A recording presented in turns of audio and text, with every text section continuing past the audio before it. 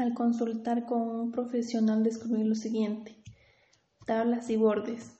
Las tablas del programa de Word las utilizo para organizar información importante sobre mi trabajo y de diferentes tipos, por ejemplo, tablas organizadoras, tablas matemáticas y tablas para registro académico de sus estudiantes. El manejo de texto. Lo utiliza para enseñar a sus estudiantes la manera correcta de escribir en la computadora y a cómo saber utilizar las diferentes fuentes que existen en los diferentes programas de Office. Manejo de imágenes.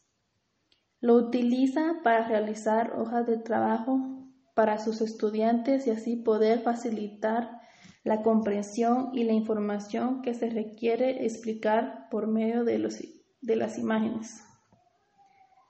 Los índices y tablas. Las utiliza mayormente para identificar el orden de los informes educativos que realiza durante sus planificaciones curriculares. Encabezado y pie de página.